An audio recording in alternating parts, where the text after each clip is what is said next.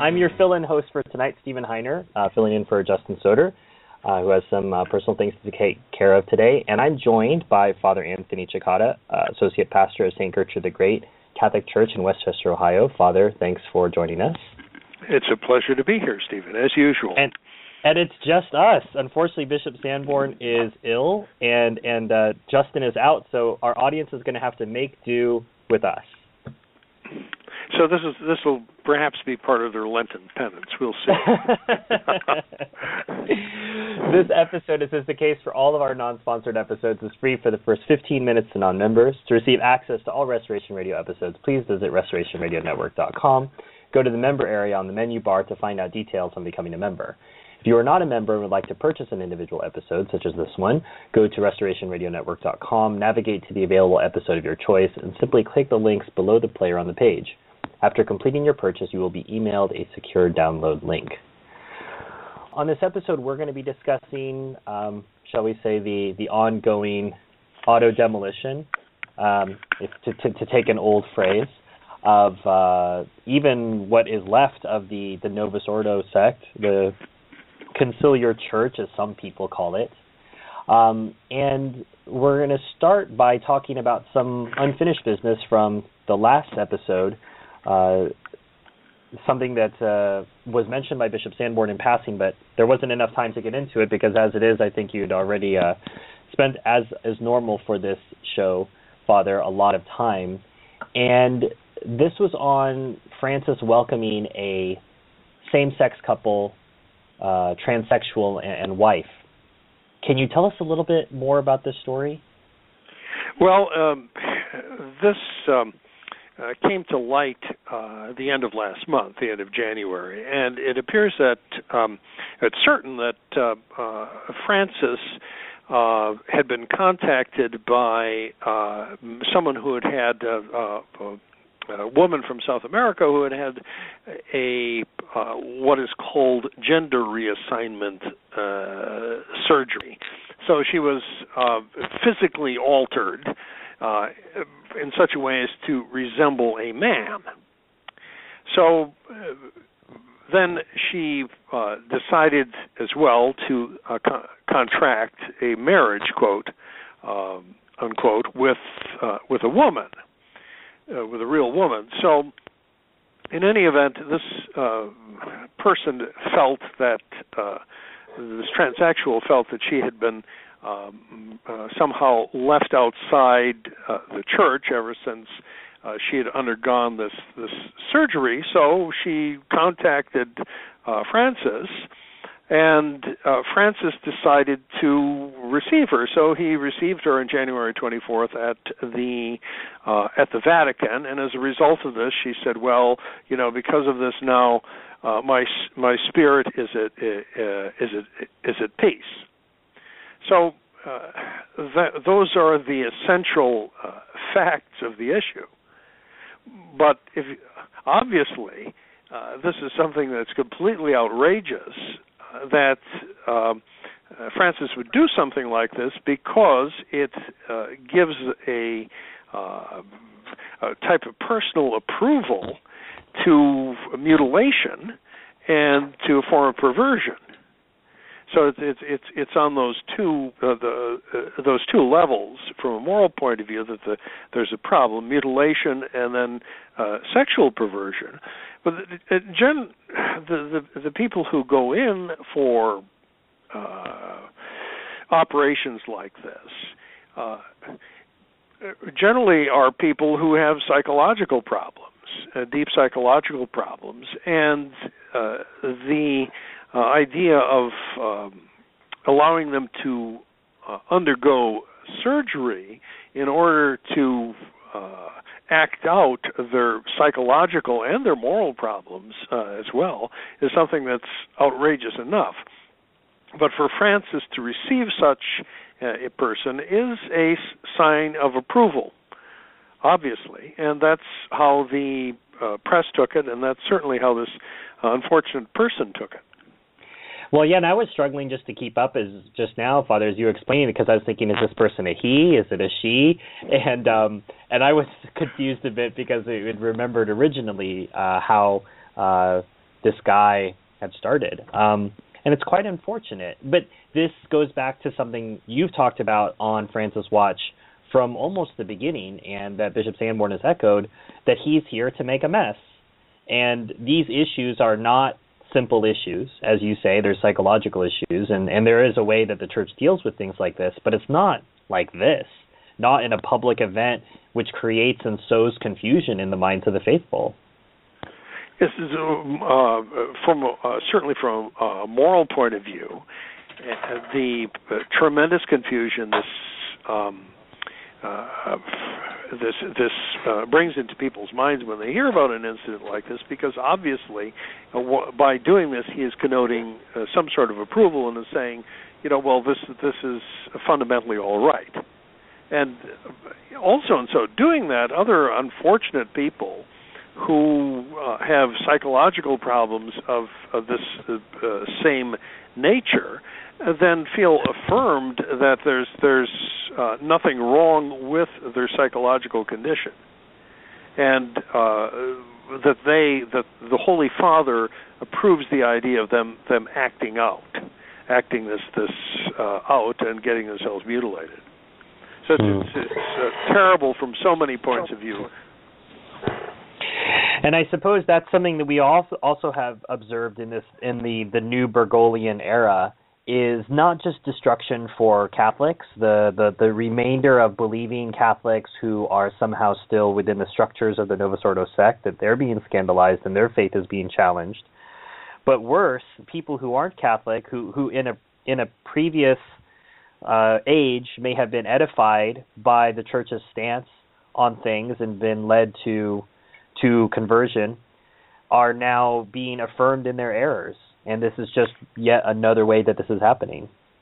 Yeah, I came across an example of this just about 10 days ago, that I was talking to a high school student whose parents ended up sending him to a conservative school that has a number of Protestants on the faculty. And Francis was being criticized, rightly, by the Protestants who was running one of the history courses in the school for doing this, for doing precisely this, that this was a terrible thing, that this Pope Francis would approve something like this, and it just should show you how wrong the idea of the infallibility of the Pope is. So, I mean, non-Catholics are drawing the conclusion. Well, meantime, the fellow Catholics, we might say, or people who are consider themselves conservative, were taking some sort of solace in synod documents not being fully approved or shadow approval, but it wasn't explicit. We found out, actually, that Bergoglio did approve of the document in question, and this is from a story from Rorate Caeli in January. The quote is from Bergoglio: "These 3 points received an absolute majority. They were therefore not rejected with a no, as they received more than 50% approval. They are therefore issues that still need to be developed. We as a church want a consensus. These texts can be modified, that's clear. Once there has been further reflection, they can be modified." Well, Father, can you please decode for us developed, quote unquote, and reflection, quote unquote? those are, again, that is the typical modernist code, and you've hit the nail on the head. That's what it is. It doesn't take, I guess, a special decoder ring for this to figure out what's going on. But the background in the situation, of course, is the awful document that was issued in the middle of the Synod. And it had a number of 3 propositions in it that did not receive the requisite 2/3 majority for the document at the end of the Synod, but Bergoglio insisted that these propositions be included with the General Synod report that was sent out. So what this particular statement that we've come across is saying from Cardinal Baldassari, I believe, who's the Secretary of the Synod, is that these points are to be developed and discussed. In other words, the issue is not the issue on communion for the divorce and for so-called same-sex couples, that these issues are not by any means closed because they didn't receive the 2/3 majority, but that our beloved Holy Father wants these issues to be discussed. So, in other words, he's not taking them off the table. So that's why he put them out there, and that's what this statement means. Whenever they talk about development or reflection, you know that something's up. The antenna are twitching when those words come out, definitely. Yes, that's right. There's a story. Speaking of antenna twitching, there's a story about palliums, and I have to confess, Father, I love the pallium. I love the history behind it. And before we get into how Bergoglio is again messing with a tradition, can you give our listeners a bit of a history as to what the pallium is, how they make it, what it signifies, before we get into the story? The pallium is a liturgical vestment that is worn by an archbishop, and it's made out of white wool, wool taken from lambs blessed by the Pope on the feast of St. Agnes, and it consists of a circle of white wool with crosses on it that is worn loosely around the shoulders of an archbishop over his mass vestments, and there's also another piece hanging down in the front. It's very narrow. It's maybe 4 inches wide. A piece hanging down in the front and a piece hanging down in the back, and these generally have red crosses on them, and they're pinned to the exterior of the mass vestments of an archbishop, and it's a sign of a number of things. His special special authority or status as the metropolitan, that is to say, as a bishop of the chief city within a particular region. And it is also a sign of his union with the Holy Father in Rome. So it's a very significant investment, and you can only wear it when you are actually a residential archbishop. In other words, when you're the head of a diocese. If you retire from being the head of a diocese, you may no longer wear it. You may be buried with it, but wearing it. But it's considered such a powerful symbol of authority that unless you actually possess the authority, you don't wear it. I remember visiting Archbishop Lefebvre once at the SSPX General House, which was in Rickenbach in Switzerland, and one of the fathers there convinced the Archbishop to take out his box of mementos. He was talking about the different things he'd received, and one of the things that he showed us was the pallium. and he said that I can't. The next time I wear it, I'll be dead. so that was where I learned that particular fact. So it's a very special. It is a very special symbolism. So when the Archbishop received it, so prior to Vatican II, when he would receive it, what would be the ceremony? Would it happen there? It's actually the interesting thing about the episode is that it was blessed in Rome, and then you could either receive it in Rome or it would be brought to you by a representative of the Pope, and you would be invested in it. So that was in other words, in your home diocese. So what happened though is that under JP2, he got the idea that I want to use this as some sort of a sign that to reinforce the idea that I want to centralize things a little bit more.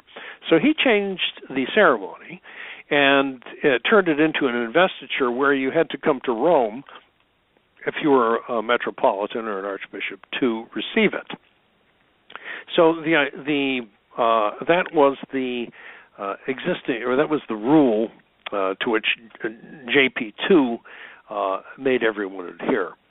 Now, Bergoglio has changed it back to the pallium being something that is received in one's own diocese, back in your diocese. Now, the thing is that why? Well, is Bergoglio a big respecter of tradition? Is this, a these big restoration? These are dreams. You have to be excited about Bergoglio ushering a new era of tradition. And I personally, I'm waiting for the tiara, to come back in.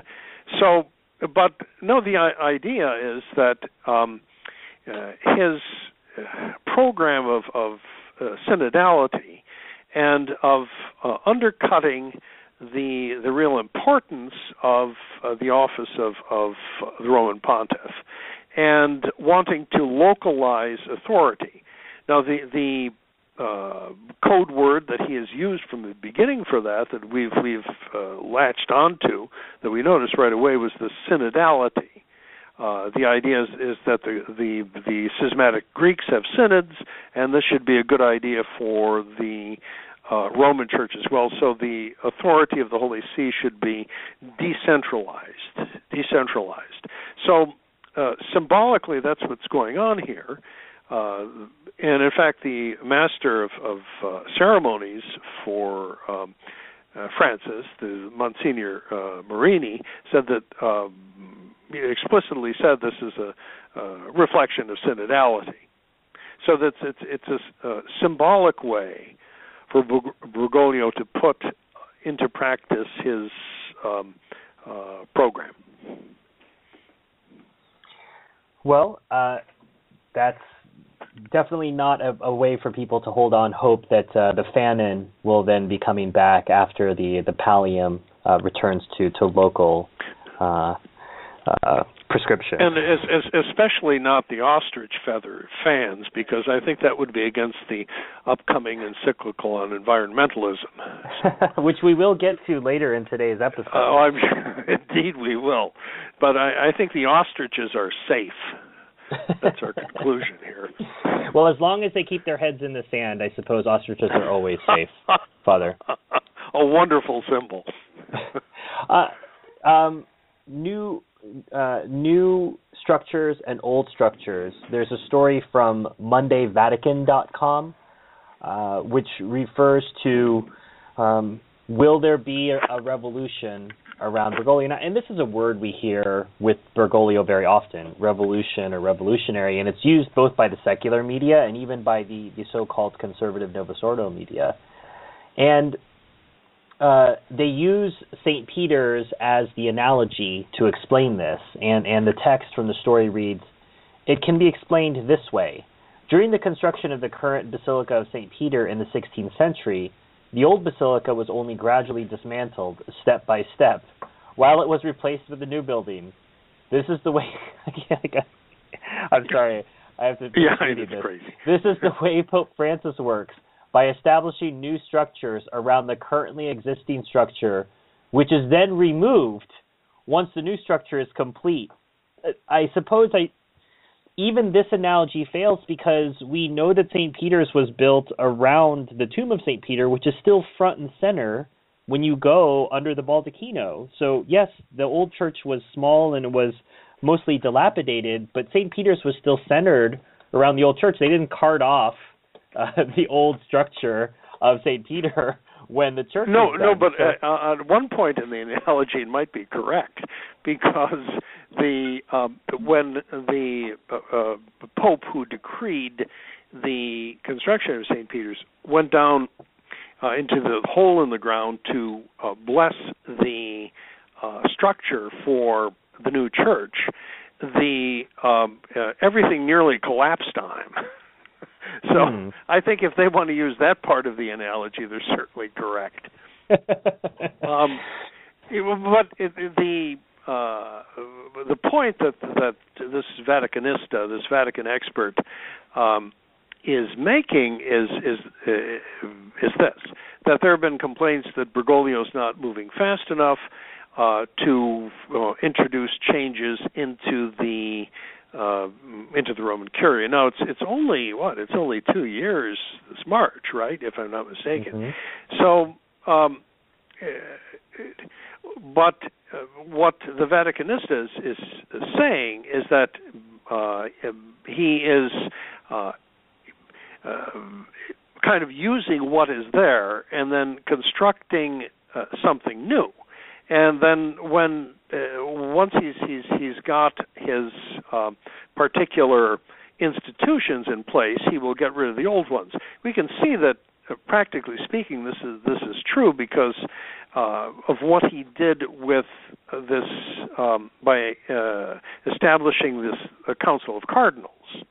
That this was an institution that he himself created to introduce changes in the church. He started with 8, and I think there are 9 now.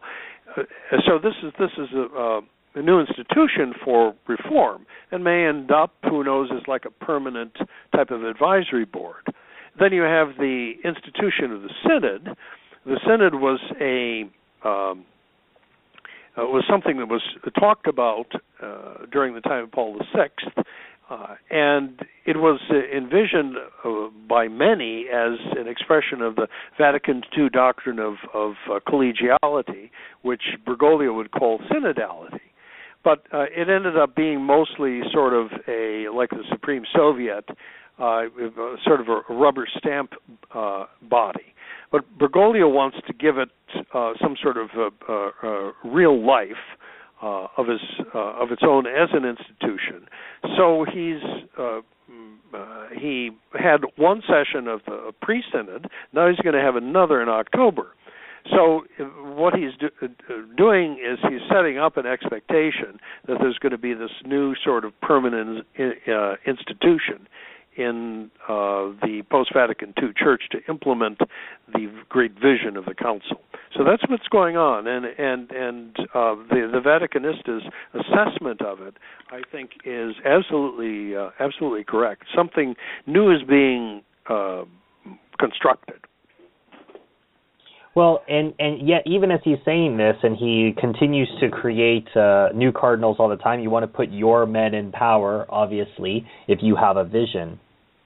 He wants to make sure that these new cardinals get where the fire needs to be directed. And there was a homily that was given a couple weeks ago, or in February, at the end of February, as the show is being recorded and before it will be broadcast. Around the 15th, National Catholic Reporter put a story out about this homily, and the translation reads, a summary of the homily reads, Francis knows firsthand that a number of men who wear mitres on their heads are among those most scandalized by the way that, quote, Jesus revolutionizes and upsets that fearful, narrow, and prejudiced mentality, unquote, characteristic of certain religious leaders. He has seen it by the near fanatical and hostile way some of them and their theological experts have tried to annihilate proposals, which the Pope has encouraged, that seek to reconcile all variety of Catholic quote-unquote outcasts with their church, most especially those currently excluded from its sacramental life. Again, we have that code that we're looking out for you divorced and remarried and homosexuals. We are going to integrate you. It won't be too much longer. That's exactly what is going on here. He is sending out the signals. What he expects in the cardinals that he has appointed, and certainly what he expects in members of the hierarchy, the bishops, that he expects them to go along with the program. Some of them have had difficulties, as it were, getting this particular memo. The Archbishop of Cincinnati, whose name I think it's Dennis Schnurr, he said that he got himself involved last year in a controversy where he tried to impose certain moral standards on teachers in Catholic schools, with the understanding that they would not, in their lives and in their statements, public statements at least, oppose Catholic doctrinal and moral teaching. I don't know, I do not recall exactly how that was resolved here, but obviously he was someone who was behind the times. The Archbishop of San Francisco, Cordileone, he tried something like this a few weeks ago, morality clauses, they call them, in for Catholic school teachers, and there was a huge blowback from the politicians over something like this. And sure enough, he backed down, which is really something. His name in Italian, I think, means lion-hearted, and he was more chicken-hearted than he was lion-hearted when it came to this issue, because he folded virtually right away. Confirms what someone said in the 60s, that God must have loved spineless bishops because he made so many of them.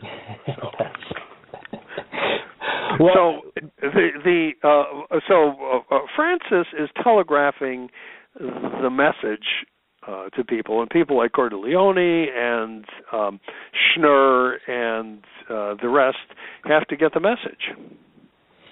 Well, and again, one of these interest groups, shall we call them, or lobbying groups, is the divorced and remarried people who are currently denied communion, unless, of course, the Argentinian gentleman makes a phone call to your house and tells you it's perfectly fine for you to go. I want to step back for a minute, and again, and I know you've addressed this, Bishop Sanborn, but I think it bears repeating.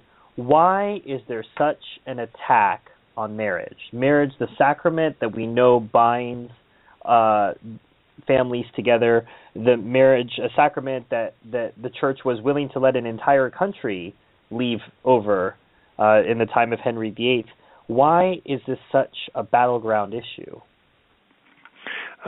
Well, simply because the modern society, the typical secular man of today, and with him the Catholic in the post-Vatican II Church, who has accepted the values of modern secular society, has this idea, or rather no longer has the idea that marriage is a sacrament that's an institution primarily intended for the continuation, the propagation of the human race, but they've transposed other values onto it, other false values onto it.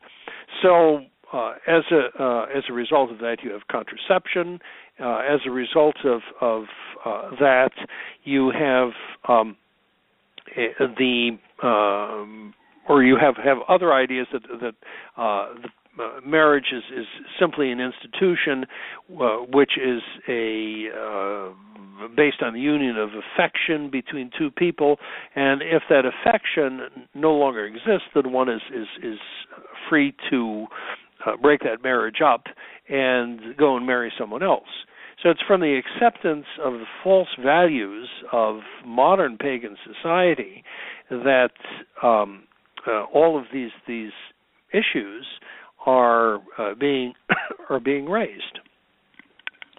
Well, and you've come on to one of the stories that we wanted to look at. It was published in Chiesa about the idea of if the value of marriage is for love, then if the love dies, then the marriage can die a death. You can euthanize the marriage as well.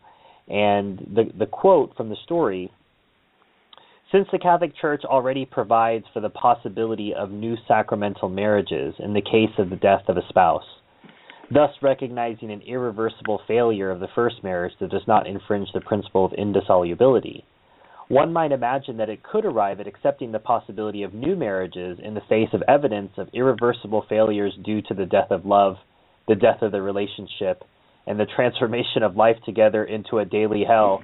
Sounds like a Sartre play. What's to be done here? And I suppose, parenthetically, you might mention the Orthodox have allowed divorce for many years, and a lot of people sometimes have this illusion that we may get reunited with the Orthodox because we only differ on filioque or only on the papacy. It's like, well, there's a lot of other stuff this is what happens when you detach yourself from the Holy Father, is you develop a lot of other diseases as well, and they've been okay with divorce for a long time. Yes, indeed. And in fact, there have been articles since and in fact before the Synod demonstrating that what the Orthodox were up to in allowing for the so-called second marriages was in fact something that was ultimately a violation of their own laws and traditions, if you look far back enough.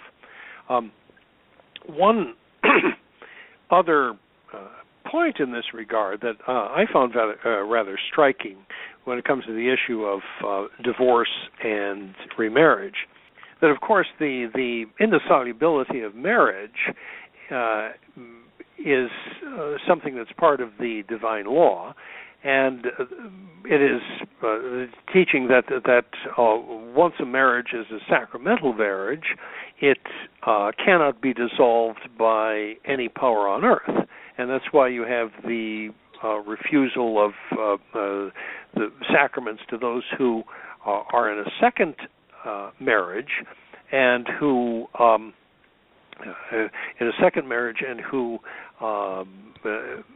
decide to continue to use the marital rights to sexual intercourse to which they don't really have a right.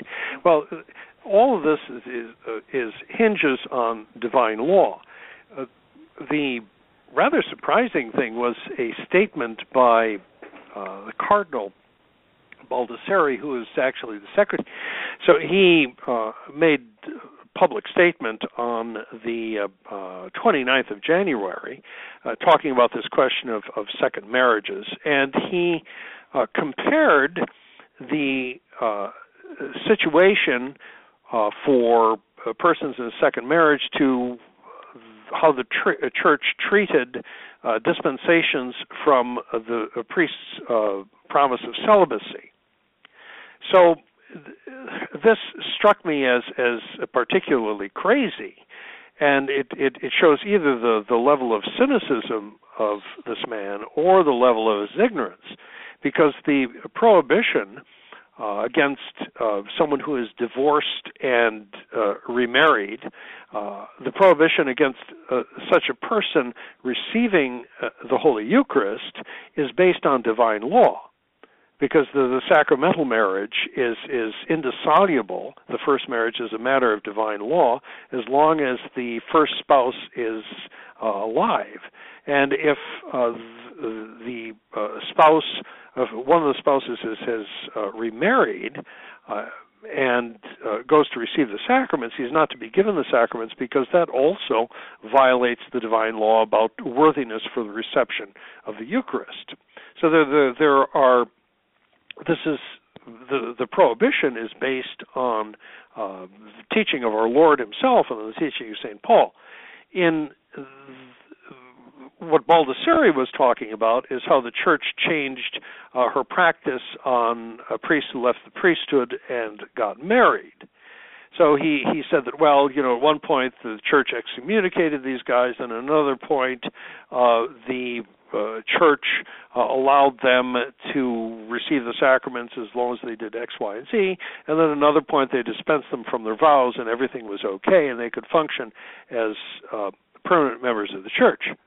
But the problem is the analogy simply doesn't hold because the prohibition against a priest marrying is a matter of ecclesiastical law, which could be changed. It could be changed, and it has been changed in the case of the Eastern Rite priests. However, the prohibition against a second marriage and against unworthily receiving the Eucharist, those are both matters of divine law.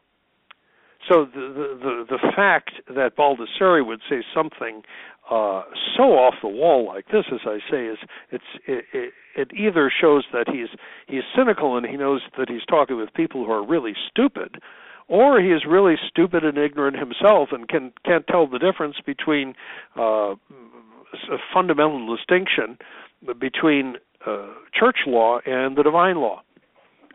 Well, it wouldn't be the first time that we ran into less than intelligent gentlemen caught up in this apparatus, would it, Father? No, it certainly wouldn't. Speaking of incompetence, we saw that these wascally wabbits got walked back in an Angelus statement. I guess you can't really get away with insulting people who like to have children or who consider it God's command to have children. The Vatican Insider had a link to this story, and the quote reads, "The birth rate doesn't even reach 1%. If a generous family of children is viewed as if it were a burden, there is something wrong. As the encyclical Humanae Vitae of Blessed, not Blessed obviously, Paul VI teaches, but having more children cannot be automatically viewed as an irresponsible choice. The choice to not have children is selfish."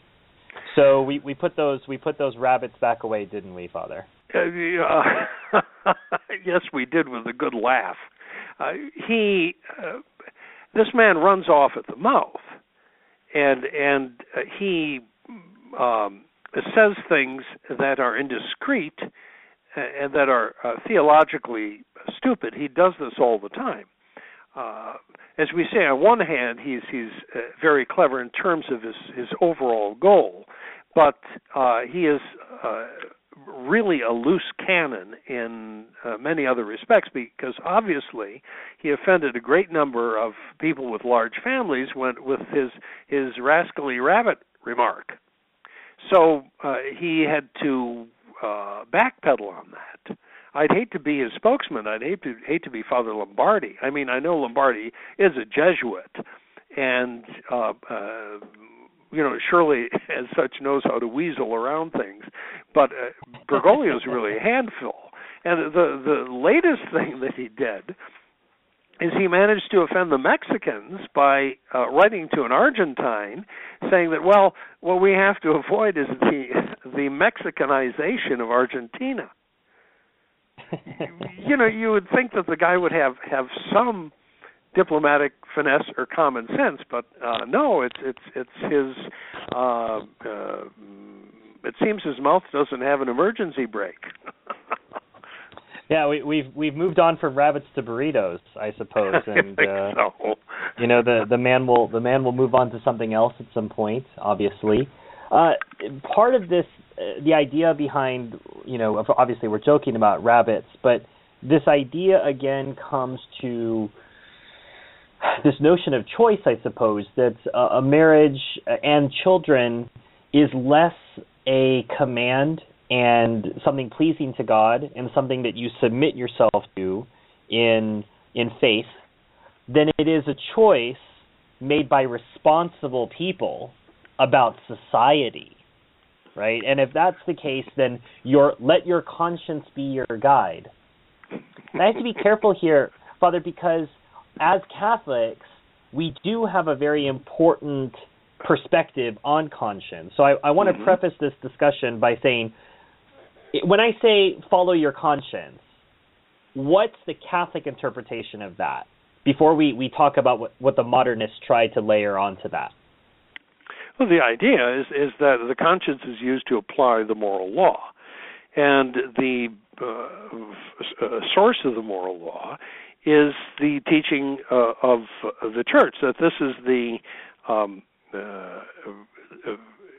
this is where you get the wherewithal to discern, as the modern word goes, between what is right and what is wrong, what is prudent, what is imprudent, etc.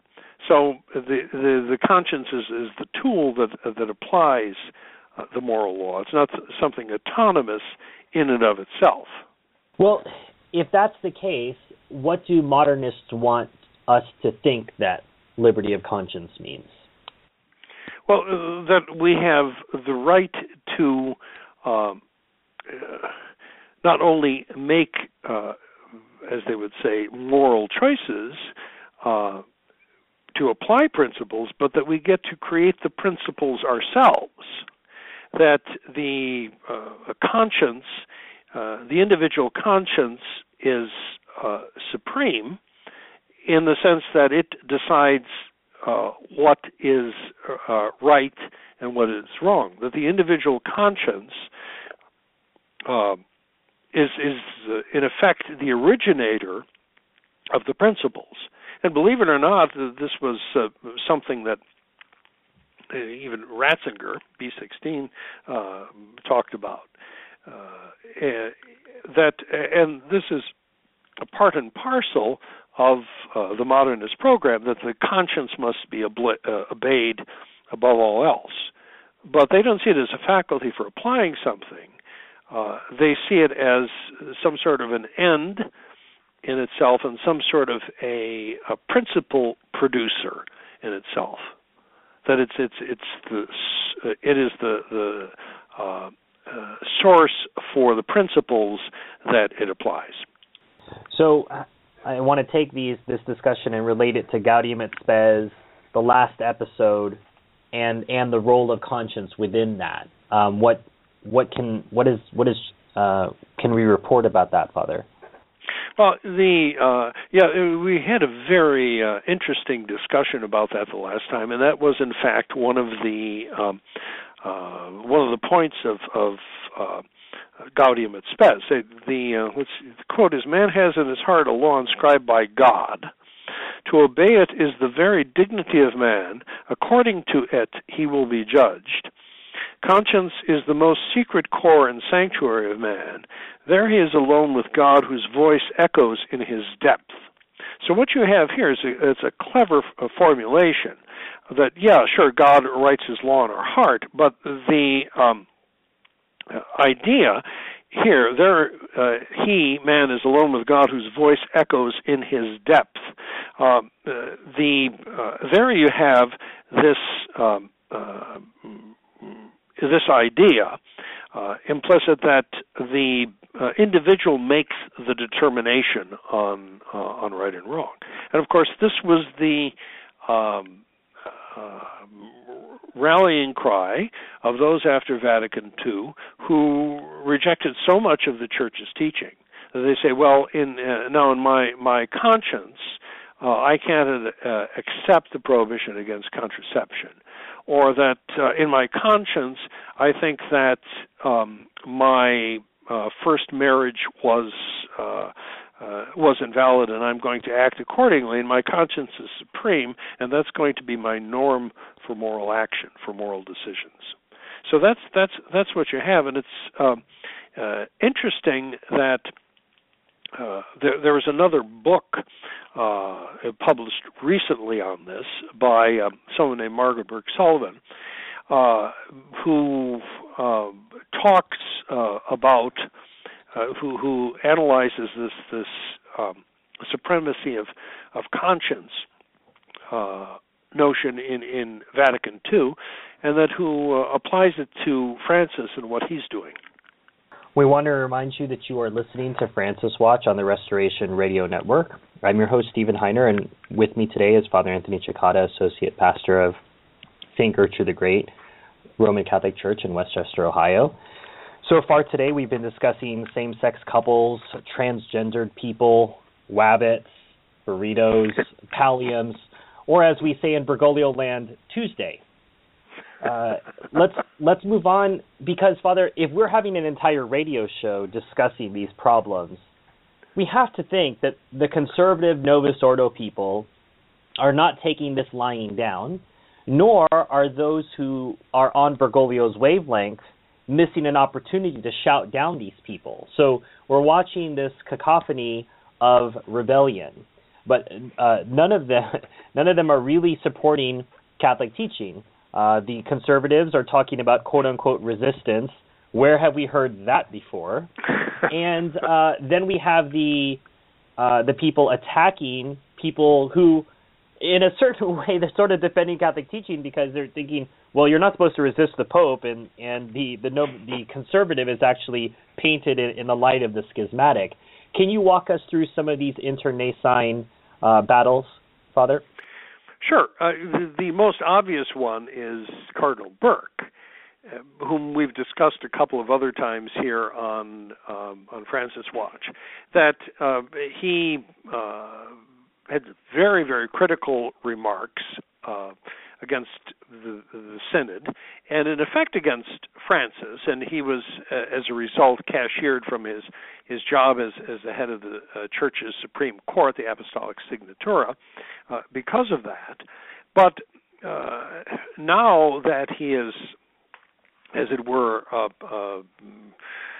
absolved from sort of an organizational loyalty based on his job there, he's actually is talking about resisting Bergoglio and resisting Francis if the teaching on sacraments to the divorced and remarried is changed. And he gave an interview which appeared in English in translation in Rorate, and the interviewer asked him, well, if Pope Francis insists on this path, what will you do? And Burke replies, I'll resist. I cannot do anything else. There's no doubt that this is a difficult time. This is clear. So he's getting flack from someone who is rather prominent. We always say in our own discussions among ourselves, the clergy, that if we notice all of these things and talk about them, one wonders what is being said at the dinner tables of priests, bishops, archbishops, and cardinals and curial officials inside the Novus Ordo Church. That there must be really quite a hot discussions going on. That pro and con, a dissent like Burke, and you find then another incident where the Cardinal Archbishop of Washington, Wuerl, he explicitly attacks Burke, and as dissenting against the Holy Father, and he said talks about that there have been dissenters against the Holy Father in the past, against the Pope in the past, and they disagree with the Pope because he doesn't agree with them, and that these critiques and challenges are just part of the normal course of affairs. He even took a shot at Burke for wearing the long cardinalatial cape called the Capa Magna. So it was quite something. But the idea that the Cardinal Archbishop of Washington would attack another cardinal in the press is something that's really significant. There's something that's going on under the surface. And they get their other bishops have weighed in against some of the things that Bergoglio has said.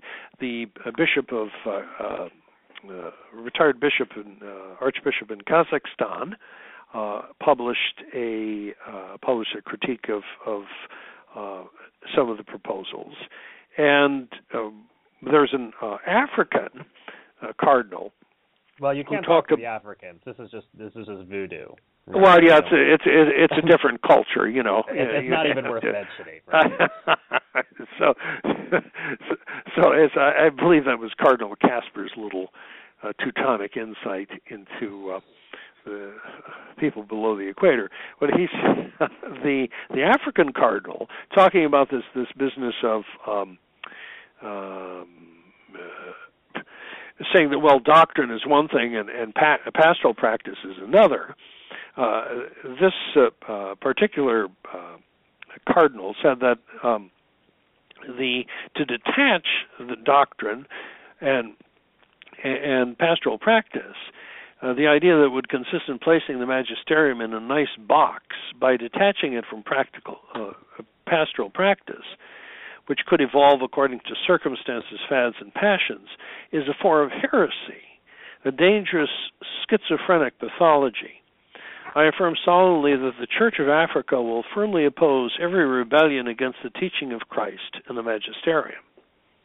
So that's pretty hot stuff.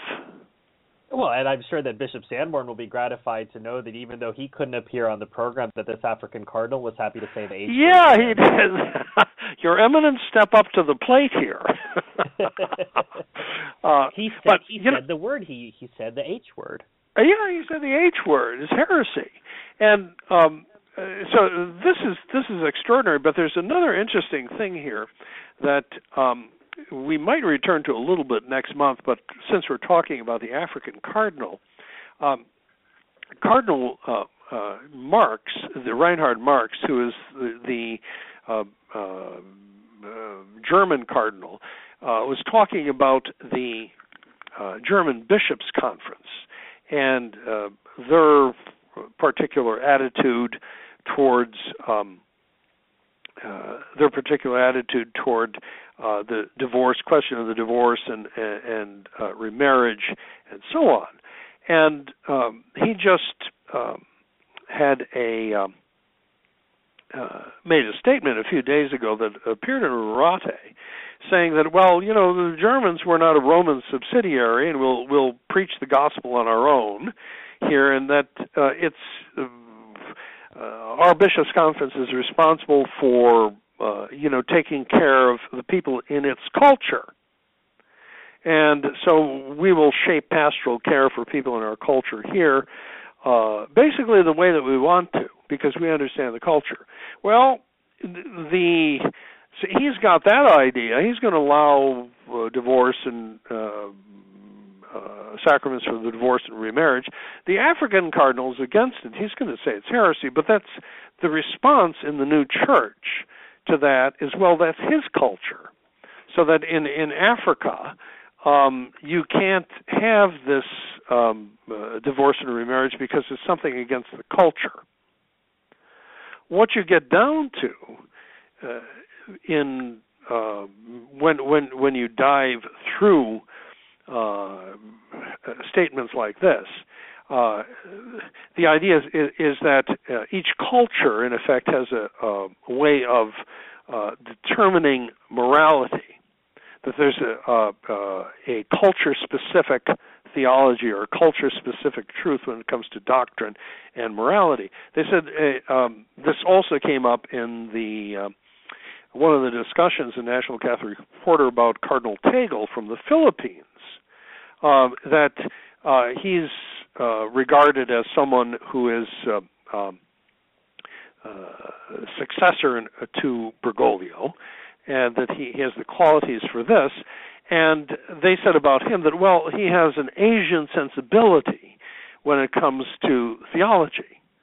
So there's as if there is a German theological sensibility, which comes to one set of conclusions, and an African set, which comes to another, and an Asian set, which comes to another. So that these things are conditioned by culture. So I might as well say that I have, since my grandfather's paternal grandfather's side of the family is Slovene, that I have a Slovene theological sensibility. Which is clearly ultramontane in the extreme. Well, possibly, but I think it's probably tied up with hating Croatians and Serbs, but I'm not exactly sure. So the idea here is to get back to our buddy, the African cardinal, that the way the system seems to work in the new church is that culture affects all of these truths and these moral principles. Well, and it's not just these so-called ecclesiastics that are making the noise. We will always hear from lay people, including our good friend Dr. Roberto De Mattei, and we've been getting some lay backlash as well.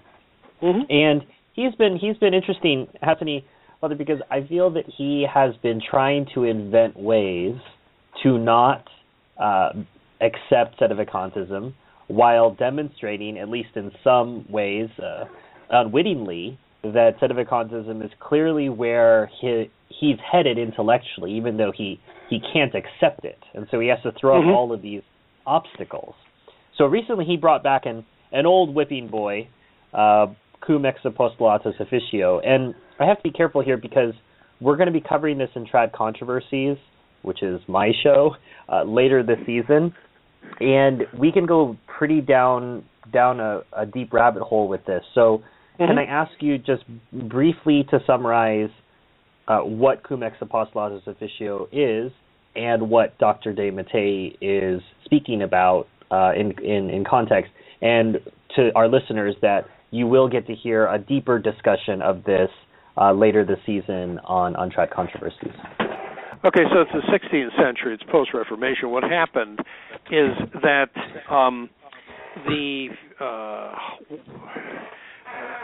one of the cardinals, who was a papabile, that is to say, someone who is would potentially be elected to the Roman pontificate, was believed to be a Lutheran or a Protestant sympathizer, Cardinal Moroni. And the Pope who was elected in 1554 was Carafa, Paul IV. And Paul IV clapped this Cardinal Moroni in jail, and he promulgated a document, Cum ex apostolatus officio, which said that which decreed that in effect someone who had defected from the Catholic faith could not be validly elected the Roman pontiff. So if you know a little about sedevacantism, you can see easily where this would fit into part of our understanding of what went on in the church. So that's basically the background that we're talking about to the De Mattei article. And what does De Mattei have to say about this? Well, I mean, it is quite something. I would just back up, I think, one show where a month or so ago, Dr. De Mattei brought up the question of John the 22nd and some statements on John the 22nd and the Beatific Vision. I wrote an article on this. And but De Mattei then talked at that point which you can find on Quidlibet. Don't forget. On Quidlibet, yeah, at fathercicada.com. The De Mattei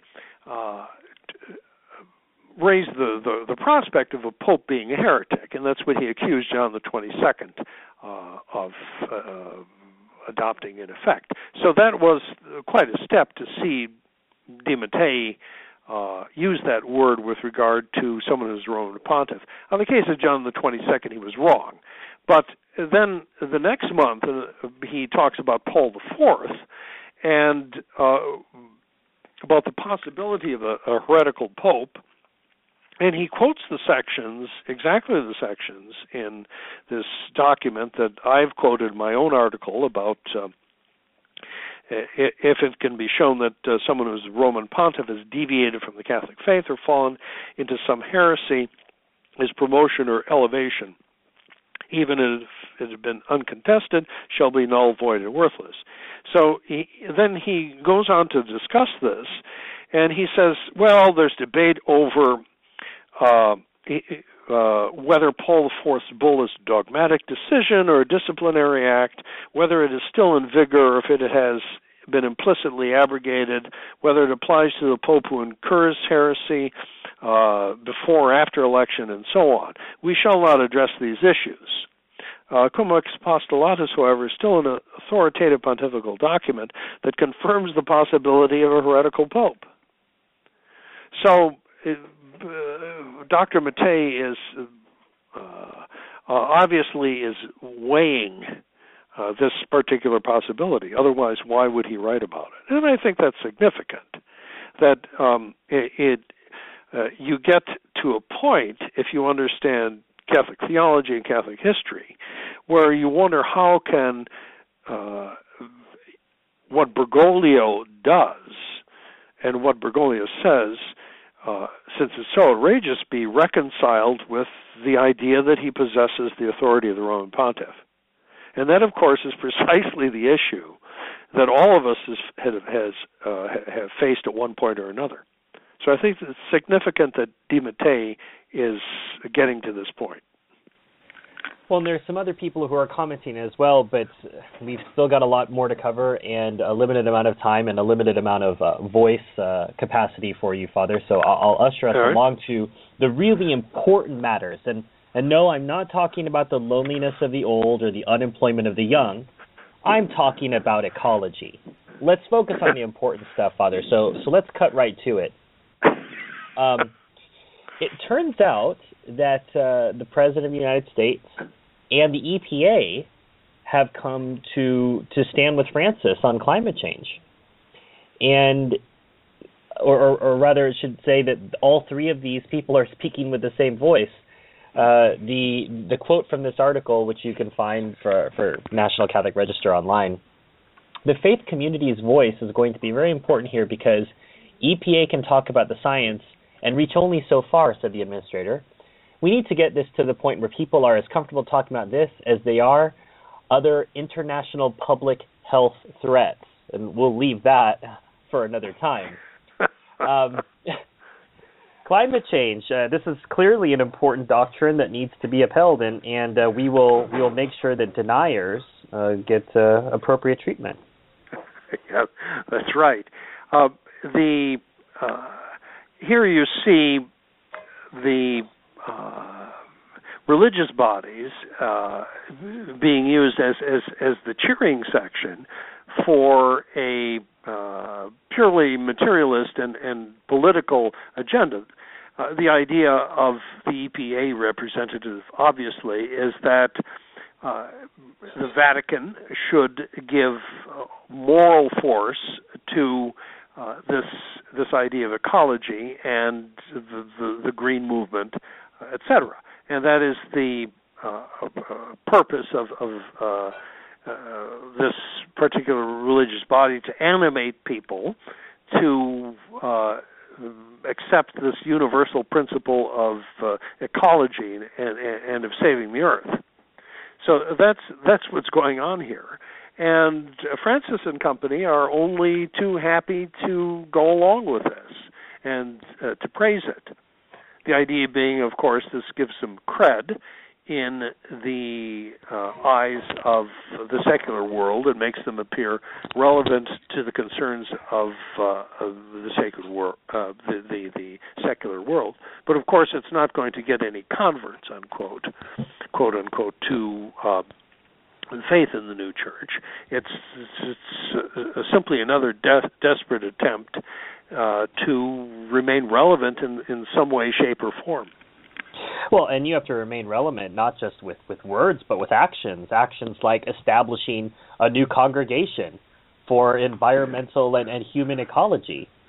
And I suppose dioceses will now have to get certified to make sure that they're participating in sustainable practices, make sure that everybody's turning the lights out in the rectory, nobody's using the dishwasher between the hours of 8 and 5, those sorts of things. I mean, this is the really important stuff that needs to be handled when you're not worrying about old people or the young, I suppose.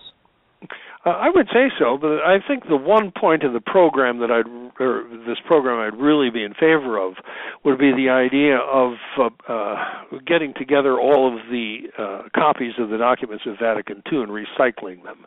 I think that would be quite something. Well, and I know that you and Bishop Sanborn have a preferred method for disposing of these documents. It's rather old-fashioned, but it involves. It involves a bonfire. It involves a big bonfire around that obelisk in St. Peter's Square. And no, I don't know what that would do to the ozone layer, but I think that would be something that both he and I would be willing to risk. Well, I was thinking about this story moving away from the all-importance of ecology. I do have to wonder about people who defend this sort of direction. You know, if the new Vatican is speaking about the importance of ecology, there are people like the folks over at Catholic Answers, or what I like to call non-Catholic Answers. When there's a statement such as apologetics aren't important. I mean, what are you going to do when the man you're trying to defend is trying to unemploy you? And Rorate had a story on this in January. And there's a lot from the story, but just a few quotes. In the call to the evangelizers, all the churches and ecclesial communities discover a privileged setting for closer cooperation. For this to be effective, we need to stop being self-enclosed, exclusive, and bent on imposing a uniformity based on merely human calculations. Our shared commitment to proclaiming the gospel enables us to overcome proselytism and competition in all their forms. All of us are at the service of the one gospel. Aren't we, Father? Well, speak for yourself. I would say that my Slovenian theological sensibility is actually quite different. You can't on this speak point. about the Slovenians. You know, yeah. You have to take me where I am on the peripheries of Slovenia. This is a typical Bergoglio stuff. The doctrine is not important. Don't sweat the small stuff when it comes to doctrine. It's all small stuff. It doesn't matter. As long as we have nice emotive feelings and work together for ecology and for the peripheries and handing out ham sandwiches and needles, clean needles to addicts, that this is really all that counts. So he has. You are correct. The idea of Catholic Answers, these lay apologetics organizations, he has taken away the need for one of them with one blow. That it's simply none of it is important. That it is rather the soup kitchens and maintaining the soup kitchens that are important. The apologetics, fundamental theology, discussing differences in doctrine, all this does is keep us out of the soup kitchens from slinging that soup. So but it's insane. It's like a parody. But you have to step back from it and saying that it is a denial of the mission of the church, the mission that Christ gave the church, which is to preach the gospel to every creature. And that those who believe can be saved, and those who don't aren't. So it overthrows absolutely everything, and he's not ashamed to say something like that. That doctrine is not important. Well, doctrine isn't important, nor is it really important whether you're Catholic, and it doesn't matter the context in which you might witness to being Catholic. And one of those particular contexts was the latest in the Orange Jumpsuit television series, which we noticed was the death, the murdering of 21 Coptic Christians. Mm-hmm. And this was an idea of martyrdom. I suppose I'll just ask directly, Father, can we consider these people martyrs? Why or why not? And, what's the harm in celebrating these people? Well, the general principle that you hear sometimes in common speech is it's not the death, but it's the cause that makes the martyr. So these poor unfortunates were outside of the bosom of the Catholic Church. They're Copts, and that is a schismatic group who have had a rough life under the Muslims. There's no question about that. For centuries, they were quite bitterly persecuted, but that does not make them martyrs, true martyrs, for the sake of the faith. Otherwise, you would have a situation where the evil intention of of the person who slays someone else determines whether you're a martyr or not. So it would sort of shift that if Ahmed the crazy with his scimitar thinks that you're a Christian and slices your head off, that the intention of crazy Ahmed makes you the martyr, rather than you belonging to the true faith and then professing it. So it's completely messed up, and it's subjective as usual. But that's how Bergoglio operates. No distinctions. Father, you should be fair with Britain supplying all these jihadis. It might as well be Jack instead of Ahmed. So we need to be ecumenical here, whether it's ecumenism of blood or whatever. There's that cultural question again that's so important. Well, and of course I would be completely mixed up culturally, wouldn't I, Father, with my German and Chinese blood living side by side. That would be. I wonder how the two theological sensibilities would come out. Of course, I would face that with the Slovenians and the Italians too. So Well, we know whatever the sensibility is, they would want to conquer things. So yes, that's right. They certainly would, and be successful in doing it too. My! Francis seems to have been successful in declaring a new saint and doctor of the Church. And don't worry, he doesn't have to be Catholic. Tony Palmer doesn't have to be Catholic. And can you tell us a little bit about Gregory of Narek? Actually, I can't. He was someone that I was going to do some research on, perhaps for the next show. But the one thing I should say, what can you tell us, Father? Well, what I can tell you is that he was Armenian, and the Armenians at different points were in and out of schism and in and out of heresy, as vis-a-vis Rome. And it seems that the time in which this man lived was a time in which his church was not in communion with the Holy See. So the idea that, if in fact this is true, the idea that you proclaim someone like this as doctor of the church is, utterly crazy. Which church? Well, maybe that was during his residency, before he became a full doctor. He was... mistakes of youth, Father. You need to be a bit more understanding. Yeah, maybe he wasn't a full doctor yet at that time. I suppose. I wonder about his malpractice insurance, though. That's another. Well, I'm sure in that part of the world, it's not cheap. Is this? I guess you would call it making him a doctor of the church. It's like universal health insurance, but it would be Bergoglio care or something like that. Maybe that's the. I don't even want to know the implications of Bergoglio care, but you do. But don't worry, contraception is included. That's right. Of course it is. Unless you're a rabbit. Unless you're a rabbit, then you're that's a pre-existing condition. I think you're excluded from and we're really going down the rabbit hole with this one, so I think we should get back to our... This is the problem of not having Bishop Sanborn on the show, Father. We don't have anyone to rein us in. We don't. So we're running down the rabbit hole together. Just terrible. Well, every episode of Francis Watch, and of course I only occasionally host it because it's Justin's show, but we always have what I like to consider the troll the trads section, which is what can Bergoglio say to insult trad this month? And he didn't disappoint. He didn't fail.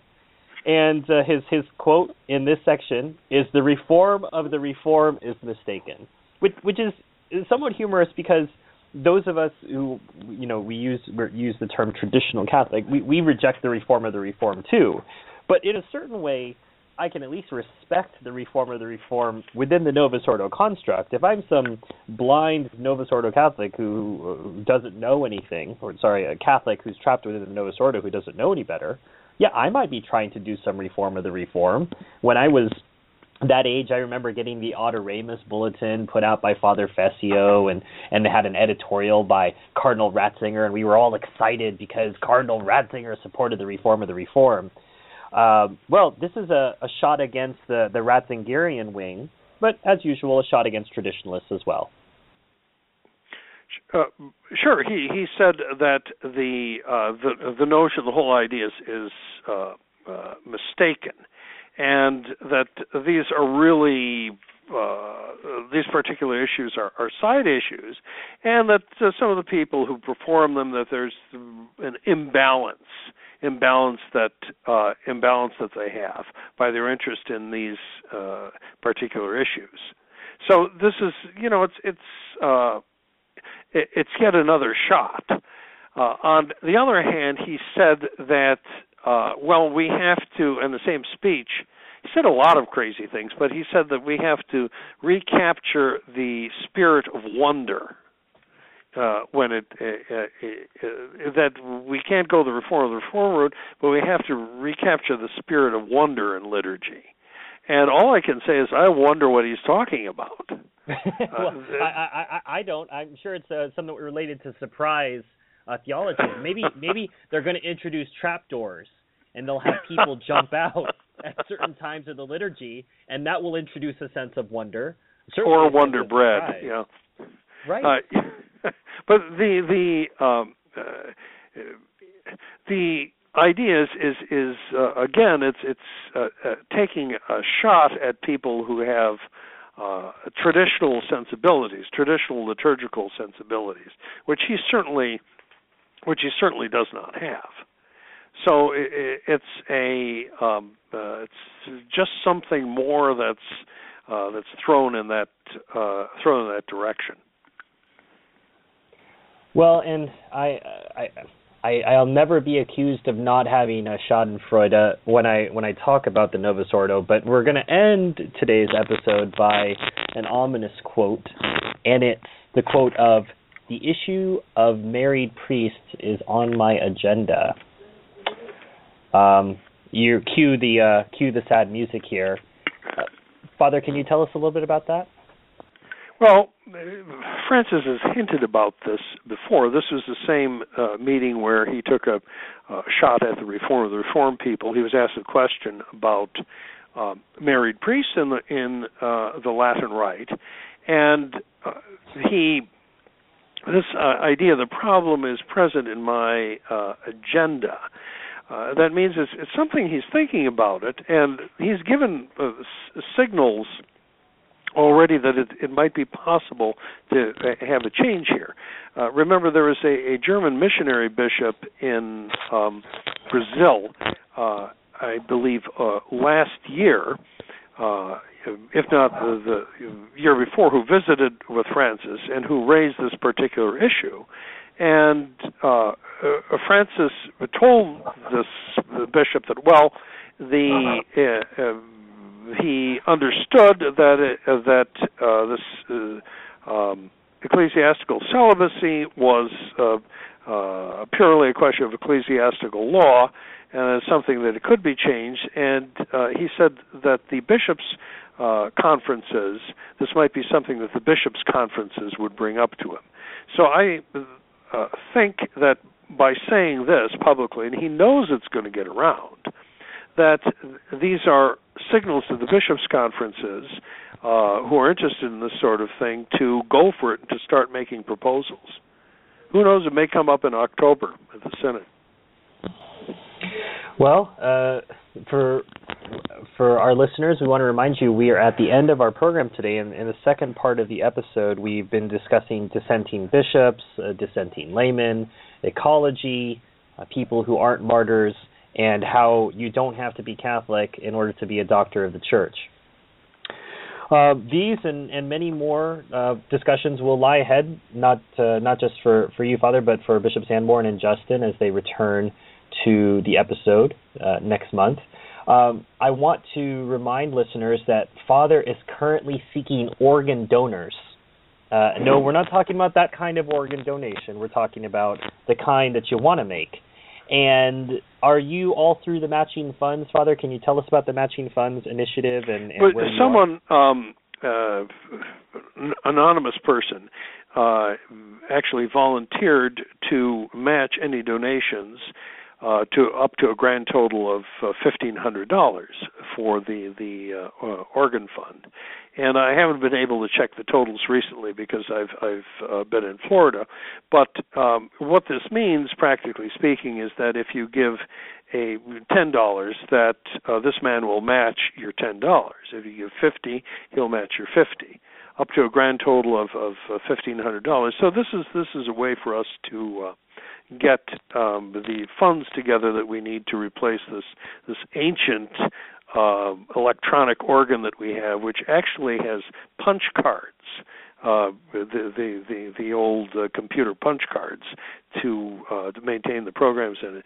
So we're looking for donors. You can donate via our site, sggresources.org. There's a sub-page on there for donating to the organ fund. So we would encourage you to do that. Well, and Father, what shall we, just out of curiosity, what will you do with the organ, which is almost as old as I am? I haven't quite figured that out yet. I offered it to Bishop Sanborn. He doesn't have a place for it. He has one down there already, so we may try to sell it. And if someone wants to further information on that, he can write to me, care of St. Gertrude the Great, and we can give you some details on it. It's an Allen. It still has a nice sound to it. It's not going to last forever, but it would probably give you a couple years of good service. Well, I thought we could offer a trade-in program here, Father. I mean, people want to make a donation for the organ, they can come and pick up this old organ and trade for the donation, the old one. So get value for money. You're not just giving the donation to the new one. You get to volunteer to haul away the old one too. Who knows? We're always happy to deal, as they say in New York, to handle. That's the Yiddish expression, if I'm not mistaken. You have to know how to handle. So, so make me an offer, eh? Well, it's not that surprising that Father's up on his Yiddish, but please do contribute to the organ fund. True Restoration will be making a donation. It's coming up on the end of the month, so we'll be hopping in on that as well. So don't let us be the only ones. Make sure you take advantage, and we'll make sure that Father gets us a recording when we do get the new organ in there of his young virtuosos playing for us. Father, by all means. Father, is there anything you'd like to add before we close out today's show? Simply this, that we continue to keep our eyes on the news. There's no dearth of stories about Francis and what's going on in the new church. We're doing the best we can to educate you about that. And the second point I would make is be sure to have a good Lent for the rest of your Lent, in your Lenten sacrifices, your extra prayers, and your almsgiving, so that, God willing, you can come with the rest of us to a joyous Easter. Could I just trouble you for one quick question on that, Father? There's Ember Days this week, And someone had asked me, Ember Days, could it get any worse? We're in Lent already. And I thought it might be good to ask you, if we're already in the observance of Lent, does observing the Ember Days impose anything additional onto the traditional Lenten fast?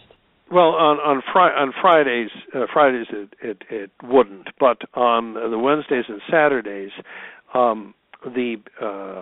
everyone, even those not bound to fast otherwise, would be bound to partial abstinence. So you could only have meat at one meal.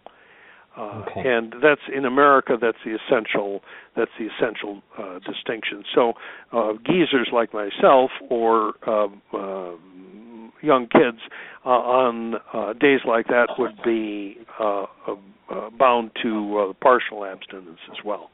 And these prayers are done for